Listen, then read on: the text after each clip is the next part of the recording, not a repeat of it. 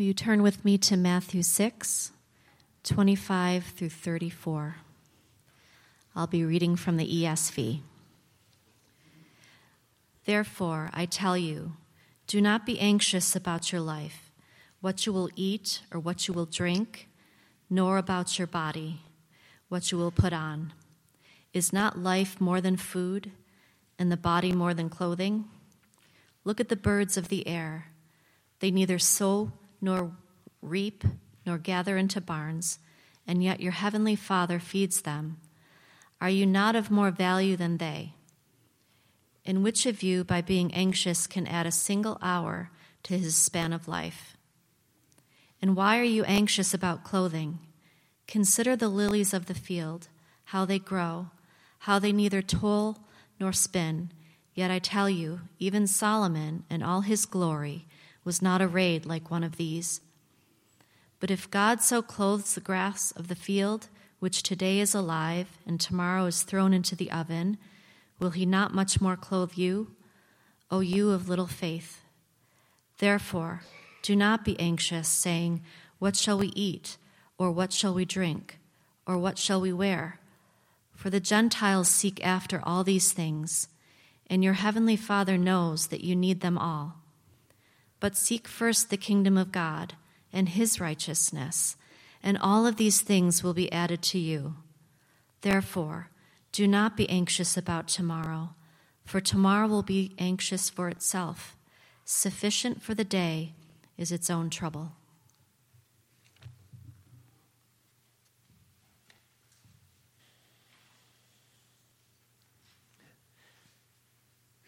Yes, speak to us this morning, Father.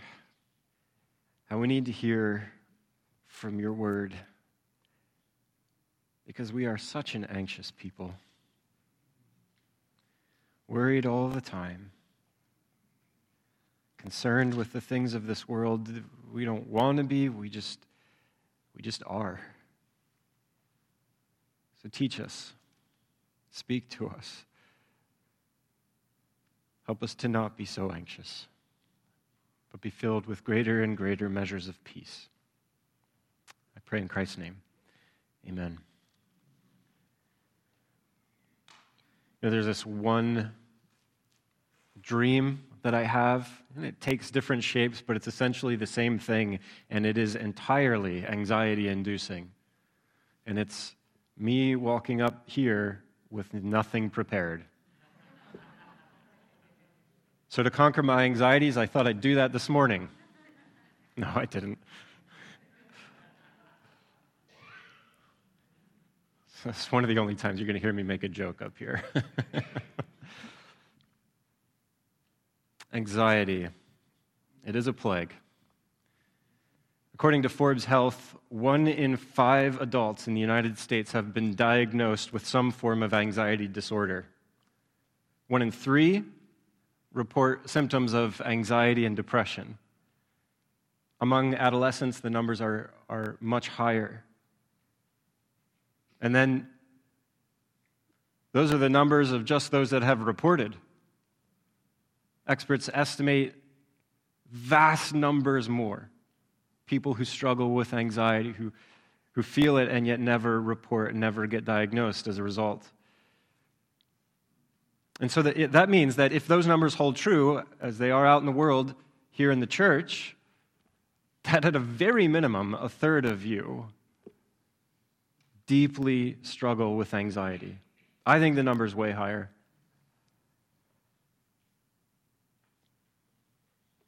Such huge numbers of people plagued by anxiety all around, right in this church, despite the fact that the psychological world classifies anxiety to be highly treatable.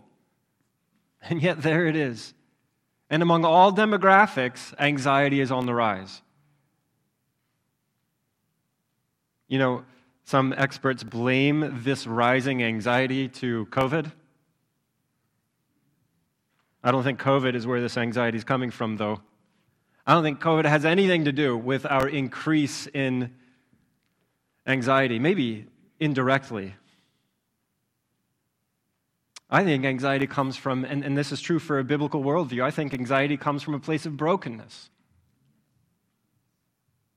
But do you ever stop to wonder, what is it that's broken? What's the thing inside of us that's broken, that isn't functioning like it should? Let me define anxiety. According to the Oxford Dictionary, anxiety is defined as the state of feeling nervous or worried that something bad is going to happen. Okay, that's obvious. But worry or fear about something in the future. That's what anxiety, that's what worry is really about. Fear of uncertainty in the future. Fear of this uncertainty. Listen to what Apostle John writes about fear. There is no fear in love. Perfect love casts out fear. For fear has to do with punishment, and whoever fears has not been perfected in love. Follow this logic. If it is true that anxiety is a form of fear, and there is no fear in love, then what's the thing that's broken within us? Love. More precisely, it's our understanding of love, both in our heads and in our heart. Love is broken within us, and so we are afraid and we are filled with anxiety. And I think that is exactly what Jesus is addressing in this passage here. Fighting anxiety with love, conquering anxiety with love. So this is what I want us to see this morning. If anxiety is going to be conquered within us, if we're going to have any success against this battle with worry, we must understand the love of God that flows towards us from heaven and how it deals with our anxiety. Anxiety is conquered by trusting in the love of God. Look at verse 25. Therefore, says Jesus, I tell you, do not be anxious about your life, what you will eat or what you will drink, nor about your body, what you will put on. Is not life more than food, and the body more than clothing? Therefore, it's an opening word, and therefore links us back to the things that came before. What came before? Verse 24. Look at it. No one can serve two masters. For either he will hate the one and love the other, or he will be devoted to one and despise the other. You cannot serve God and money. Do you hear love in that statement? Doesn't that imply that anxiety comes from trying to serve two masters? You've got your love all mixed up. Or worse, you're serving the wrong master. Indeed, your master, if your master is unloving, if he is hard, if he is exacting, well, yeah, anxiety is going to mark your existence. And if you're trying to do the impossible and live between worlds and trying to serve two masters, not really able to please either, yeah, your life is going to be marked with anxiety. So to be painfully practical, in the context of the Sermon on the Mount, if you are caught up in materialism, do not be surprised if anxiety is your frequent visitor.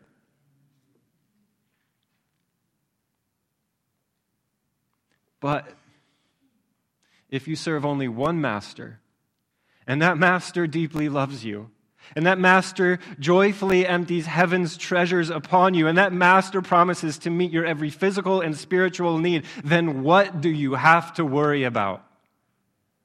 That is a good master. All that is tied up in Jesus' therefore.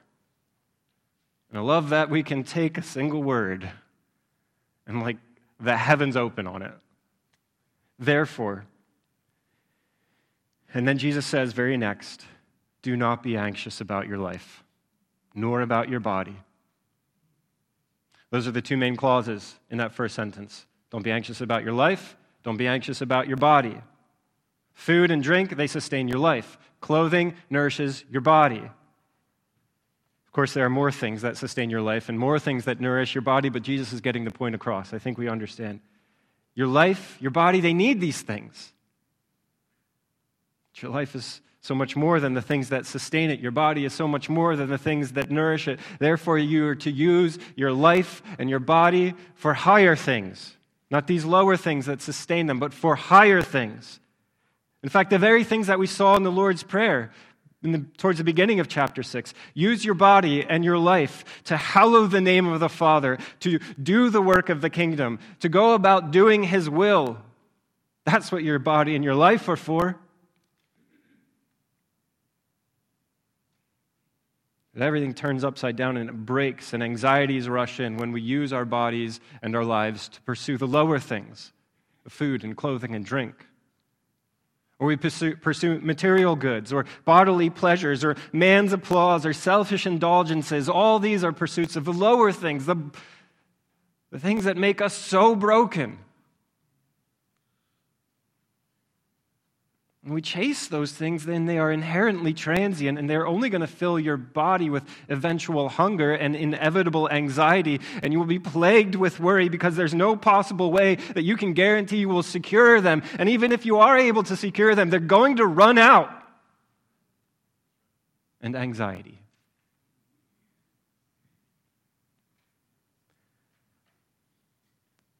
So much in this first sentence. Notice the assumption in Jesus' words, do not be anxious. Isn't he assuming that all of the disciples listening to him on that mount are anxious, that they begin in a place of anxiety? And our statistics prove it as well. We're all anxious people in one way or another. And we're anxious because we are so prone to chase after these lower things. Then Jesus uses the first of two illustrations that are meant to combat our anxiety, or meant to pull us out of our anxiety and into the love of God. Look at this in verse 26. Look at the birds of the air. They neither sow nor reap nor gather into barns, and yet your heavenly Father feeds them. Are you not of more value than they? What do you think the answer is to that rhetorical question? Yes, like a resounding, enormous yes. You are worth more than a sparrow. You are worth more than a forest of sparrows. You are worth more than a planet filled with sparrows. You are. You see what Jesus is doing to deal with our anxiety? He's drawing us towards the love of God. God loves you so much more than this whole planet filled with all its sparrows. Now, two ways to misinterpret this illustration of Jesus's. First is to think that you can flit about your life and not have a care in this world, and God's just going to do everything for you. That is not how this works. That is not what Jesus is teaching. Have you ever watched a sparrow? They're the busiest little creatures out there. They sit outside of our window on the bush all the time, and they're constantly moving, constantly looking for food, constantly busy. So though God provides, it does not negate the work that he calls us to. Right? As Martin Luther so aptly puts it, God provides food for the birds, but he does not drop it into their beaks. So Jesus is not teaching us to be flighty. There's a second way to misinterpret Jesus' illustration about sparrows, where if you trust in God, then nothing bad is going to befall you. Every year, countless birds die from starvation or exposure or predators, whatever else. So Jesus is not teaching that life is going to be free of pain. In fact, this illustration isn't about suffering at all. It's not even a part of it. What is a part of it, what is the point of it, this illustration, is that God provides. Everything a sparrow eats, God has provided. Everything that enters your mouth comes from the hand of God.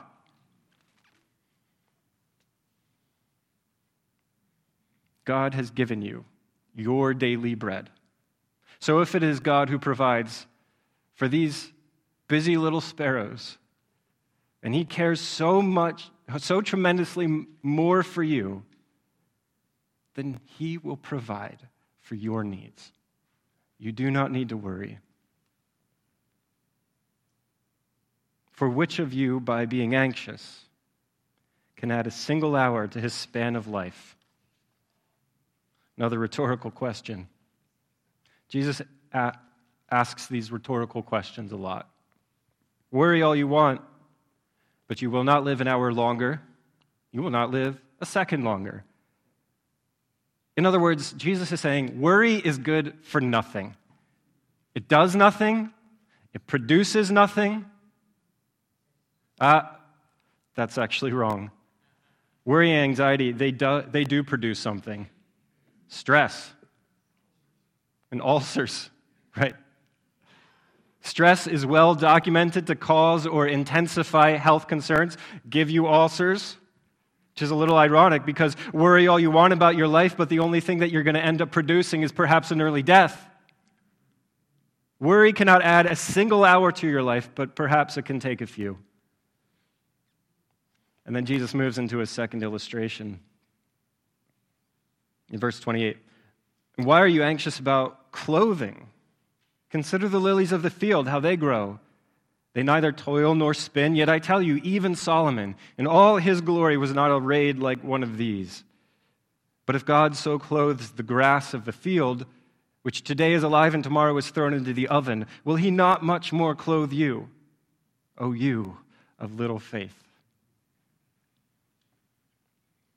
I think if we don't think carefully about this illustration, again, Christ's point can become a little foggy. We get easily distracted, and we are a fearful people.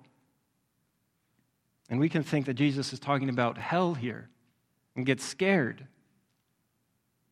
But don't worry. Jesus is not making a reference to hell in this illustration. He's talking about the incredibly brief and utterly insignificant life of flowers.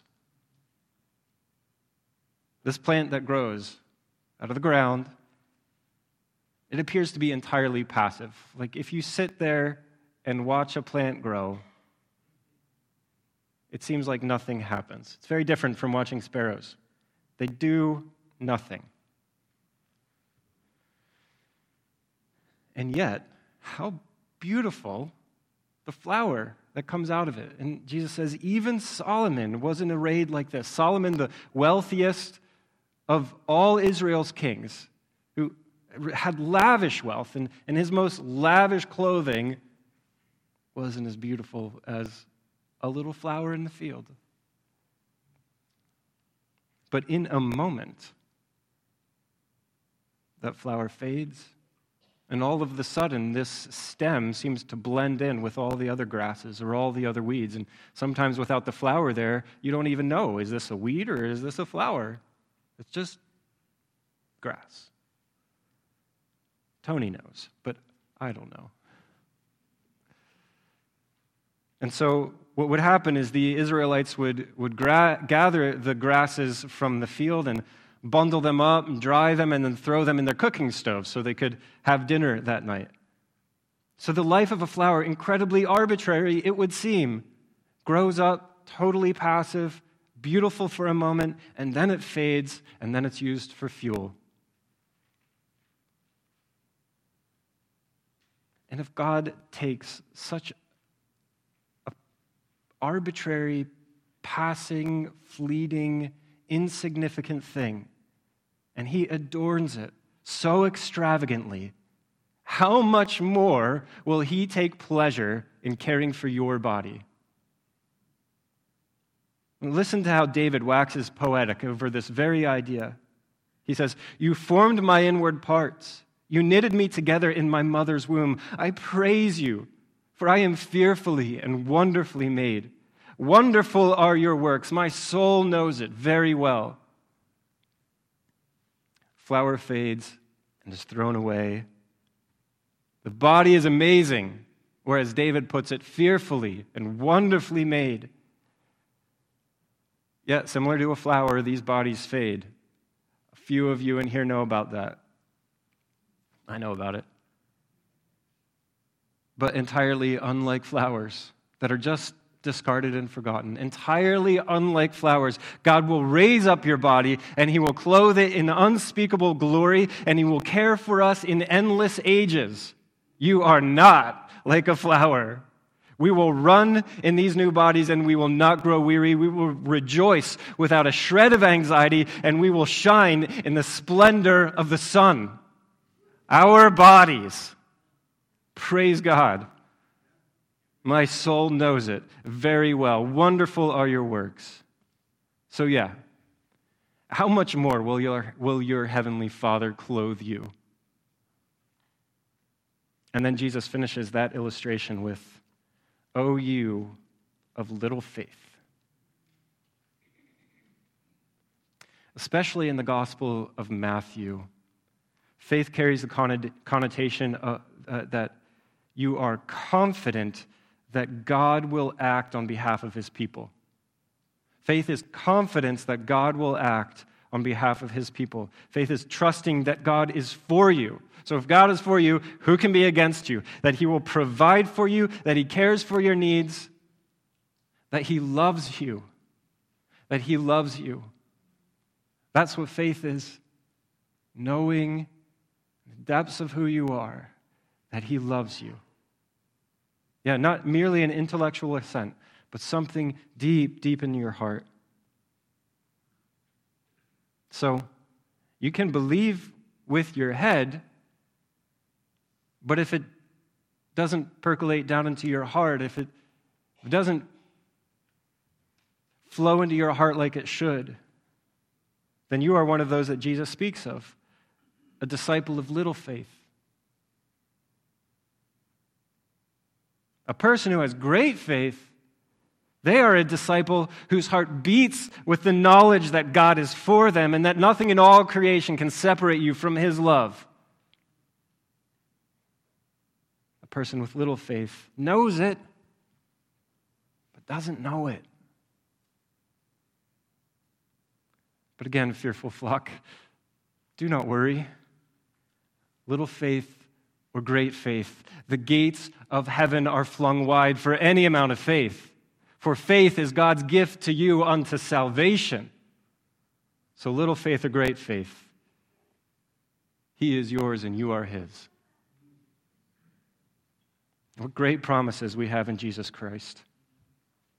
Yes, by faith, little or great, by faith in Jesus, we are truly the blessed in the Beatitudes. Look at the Beatitudes. Look at these things that are yours. You are possessors of the kingdom of heaven. You are comforted by the love of God. You are heirs of the earth. You are satisfied in God's righteousness. You are lavished with his mercy. You are welcomed into the very presence of the Almighty God and called sons and daughters. Does our faith declare?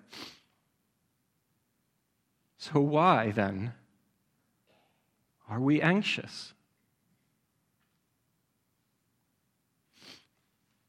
Let us repent of those old anxiety-inducing pursuits, those old patterns of thought, and let us believe in our Lord who loved us and gave himself for us.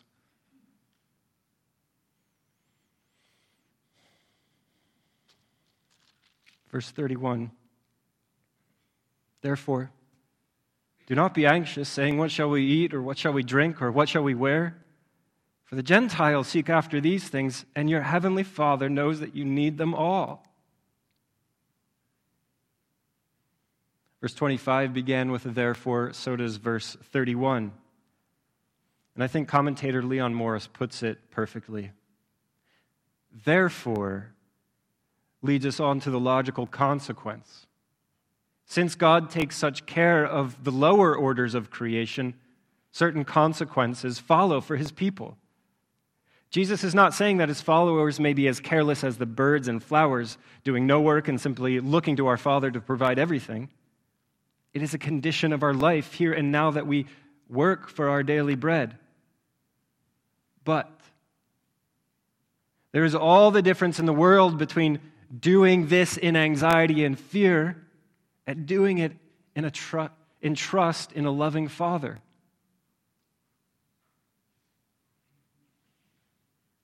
A difference between working in anxiety and fear and working as you trust in your loving Father.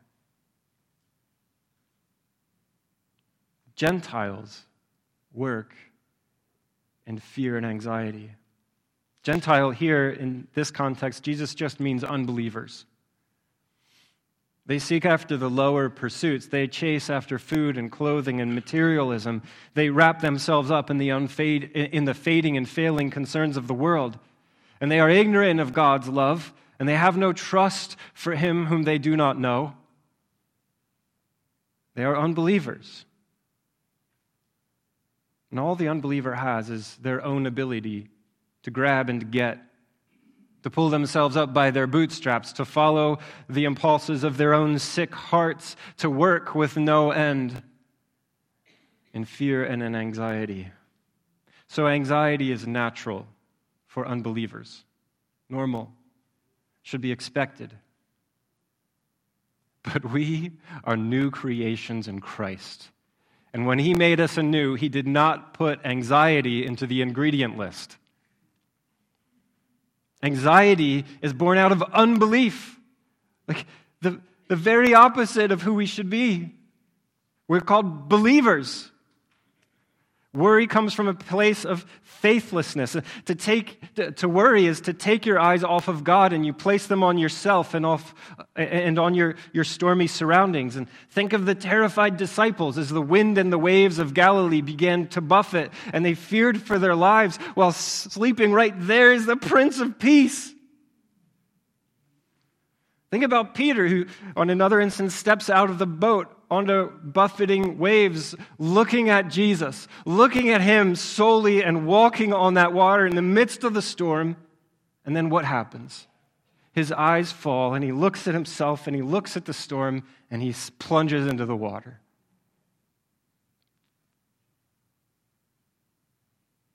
Anxiety is born out of unbelief. So why would we, as disciples of Jesus Christ, as sons and daughters of our Heavenly Father, indwelt by the Holy Spirit, why would we fret and worry about material things, about position and jobs and money and housing? Our generous Father knows that we need them all. Trust Him. He will provide. And we were made for so much more. I like what Josiah said in our Sunday school class this morning, which very well dovetails into this message. Josiah said something to the effect of, let's use anxiety in our lives like a warning light on our dashboard of faith. When we see anxiety pop up, we know that somewhere there's unbelief. Like something's gone awry. So it's an indicator light. More on that soon. Verse 33 says, "Seek first the kingdom of God and His righteousness, and all these things will be added to you." Unbelievers anxiously seek after material and temporal things, but we, followers of Jesus, seek after the kingdom of God and His righteousness. Seek the lower pursuits is for unbelievers. Seeking the higher things, the kingdom of God, that's for us. We seek a higher purpose and a greater orientation. Now, to seek these things is to first hunger and thirst for righteousness. We saw this in the Beatitudes. But then, like busy, faithful sparrows, we are to live in such a way that the righteousness of God would flourish, would bloom all around us, that His kingdom would expand. Such a life will lead not to anxious worrying, but to the blessed satisfaction found only in the kingdom of God. So seek first all these things, seek first His kingdom, and all these things will be added unto you.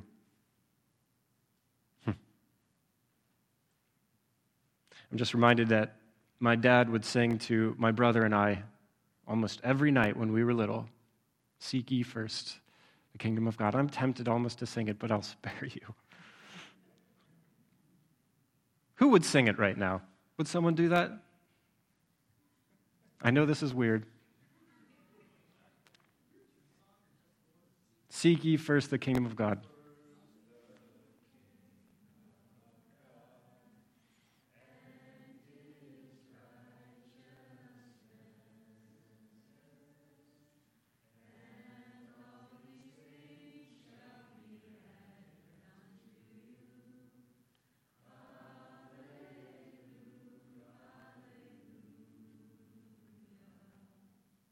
That was beautiful. Thank you. Seek first his kingdom, and all these things will be added unto you. Look at that. Even right now, a tiny little moment of beauty and joy. It's from him. So that promise there in verse 34 is not a promise of wealth and prosperity. It's a promise that so long as God extends your life, he will equip you in every way to hallow his name, to work for his kingdom, to do his will. That's the promise. So that was the promise of verse 33. Verse 34 says, therefore, do not be anxious about tomorrow, for tomorrow will be anxious for itself. Sufficient for the day is its own trouble. Again, anxiety being uncertainty in the future. It's fear about tomorrow.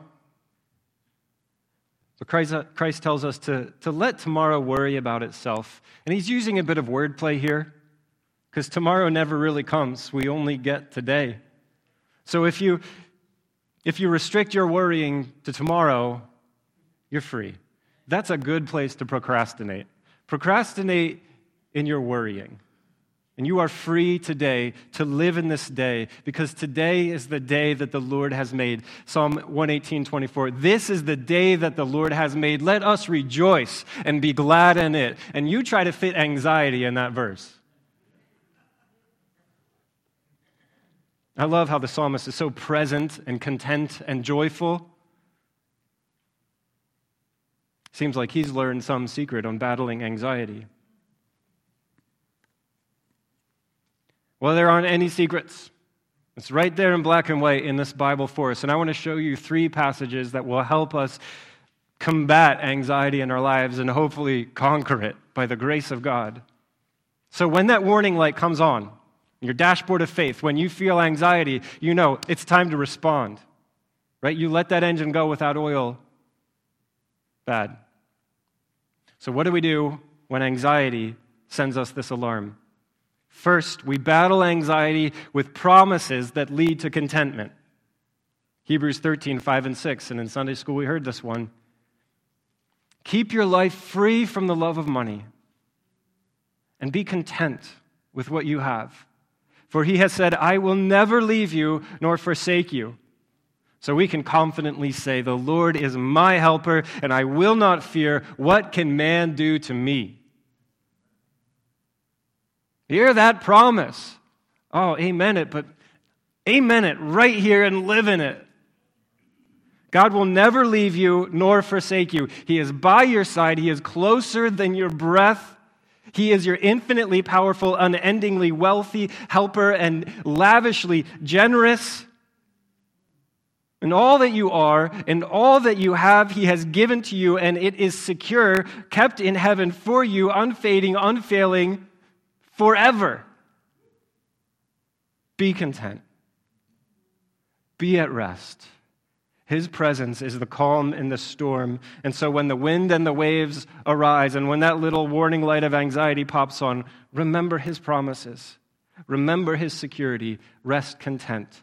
So take these promises and preach them to yourself when anxiety comes calling. Second, battle anxiety with prayer and thanksgiving. Philippians 4:6 and 7. Do not be anxious about anything, not anything, but in everything, by prayer and supplication, with thanksgiving, let your requests be made known to God. And this promise, wow. And the peace of God, which surpasses all understanding, will guard your hearts and your mind in Christ Jesus. Prayer is really any form of conversing with God, and it can take multiple shapes. Supplication is a particular form of prayer, urgently requesting God's help. So when anxieties arise, go immediately to prayer, to supplication. And yes, you are desperately needy, but don't forget to be thankful. to be thankful. Thank him for his great mercy. Thank him for the blood that's been shed on your behalf. Thank him for the countless provisions that fill your life. Thank him for his boundless love. Thank him. And as you thank him in all prayer and supplication, watch how the peace of God, which surpasses all understanding, guards your heart and your mind in Christ Jesus, because he promised it. Now, I don't know that it all comes in one giant flood, all that peace, but certainly from one degree to another. Finally, third, battle anxiety by trusting that God loves you. That's what Peter writes about. Cast all your anxieties on him because he cares for you. Casting your anxieties on God. That's Peter's way of saying what Paul said, in everything by prayer and supplication with thanksgiving, let your requests be made known to God. Paul uses lots of words. Peter just says a couple. Cast your anxieties on God. And then he writes, because he cares for you. It's the same thing as saying, because he loves you. Cast your anxieties on him because he loves you. The Father has given everything for his people, most preeminently his Son, so that we could have life and salvation and sonship and everything that we could possibly need. He has given. God, being rich in mercy, because of the great love with which he loved us, even when we were dead in our trespasses, made us alive together with Christ. God has great love with which he loves us. More love than this universe can contain. More love than all eternity would be able to exhaust. Great love. And so when anxieties arise, when worries come to steal away your peace, believe in the Father's great love for you. Trust him for all the things that you are tempted to worry about. Fear not, O you of little faith. So when you see that there won't be enough to make rent, fear not. He loves you. Be busy like a sparrow, and one way or another, he has a good plan to meet your needs. And hasn't he always provided? Do you trust him? When you worry that people aren't going to like you, or that they're going to treat you poorly, fear not, because he loves you, and he will care for you. And does it really matter what people think of you if you're being faithful to him? If God is for you, then who can be against you? Do you trust him? And when your body starts doing things that it shouldn't, fear not, because he loves you, and he will care for you, and he has a better body waiting for you. And if he takes this life, he will care for those you leave behind. Do you trust him?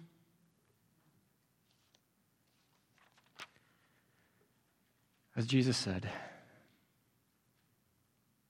seek first the kingdom of God and his righteousness, and all these things will be added unto you.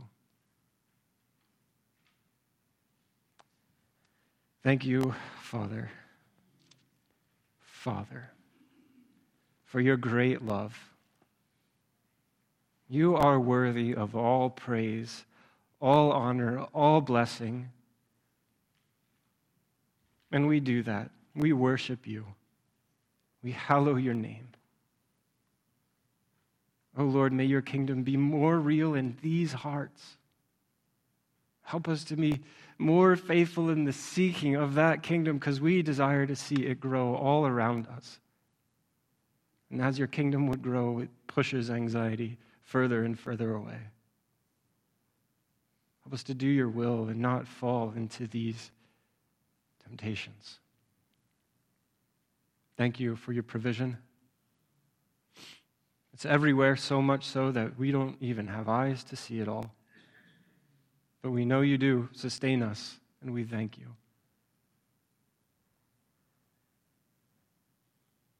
Praise you for this church. I praise you for this people. I praise you that faith is here, whether it be smaller than a mustard seed or far, far, far greater than my own. I praise you for it all that's here, for all the faith that's here. In Jesus' name, amen.